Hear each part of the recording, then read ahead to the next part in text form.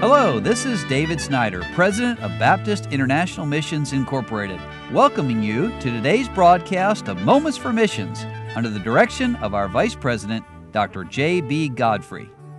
Well, on yesterday, I shared the story of Eric Curtis and his family working in Malawi, and they were talking about the victories, but they were also talking about challenges and how many things seem to break down and not work right and all of that.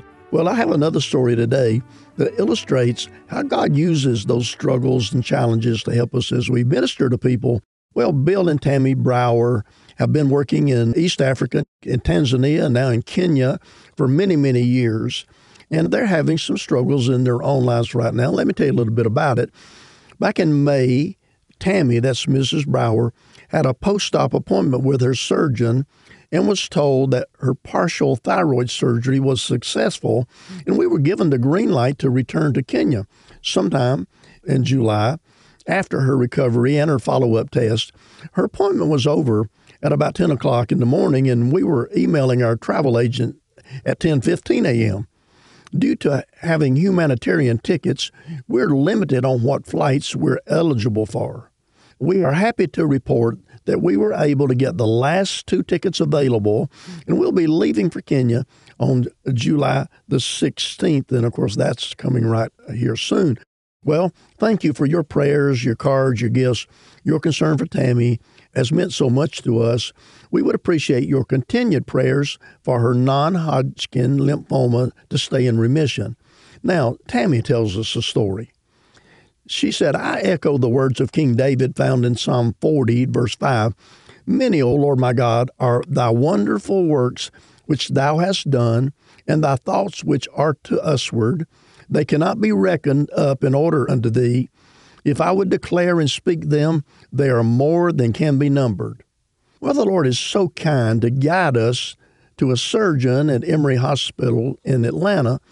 Dr. Chen was an excellent surgeon, and I received top-notch care at the hospital. Well, after surgery, the nurses in the recovery room were wonderful and very attentive.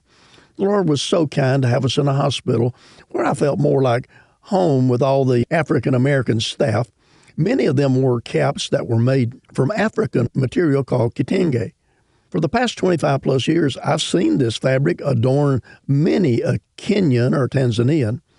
And as I was wheeled outside to meet Bill with the car, I commented to one of the nurses that I liked her kitenge cap. And little did I know that would spark a gospel conversation. The lady wheeling me out asked how I knew about kitenge fabric. I explained that we had lived in East Africa for over 25 years.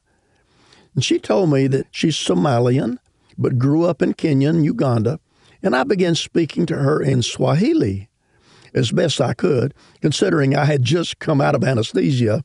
But once we got outside, I saw Pastor and Mrs. Cunningham. She took me over to them, and I introduced her, saying they drove all the way from Tennessee to be with me and my husband during my surgery. They've been truly the hands and feet of Jesus. And that opened the door for me to ask her if she knew Jesus. And she proceeded to tell me that she was Muslim and believed that Jesus is a prophet. And I then shared that I have a relationship with God through Jesus Christ. In fact, we just celebrated Jesus' resurrection. He's no longer dead, but he's alive. And I asked if there was something I could pray for her about, and her face lit up, and she was incredulous that I would pray for her. And I offered to pray for her right then, but she was hesitant with so many people around, and I assured her that I would be praying for her. Before she left, Pastor Cunningham handed her a gospel tract, and I'm praying I'll meet this lady in heaven.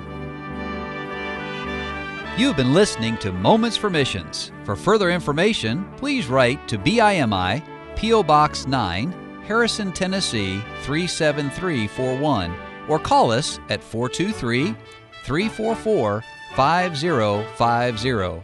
Or you can visit us online at www.bimi.org.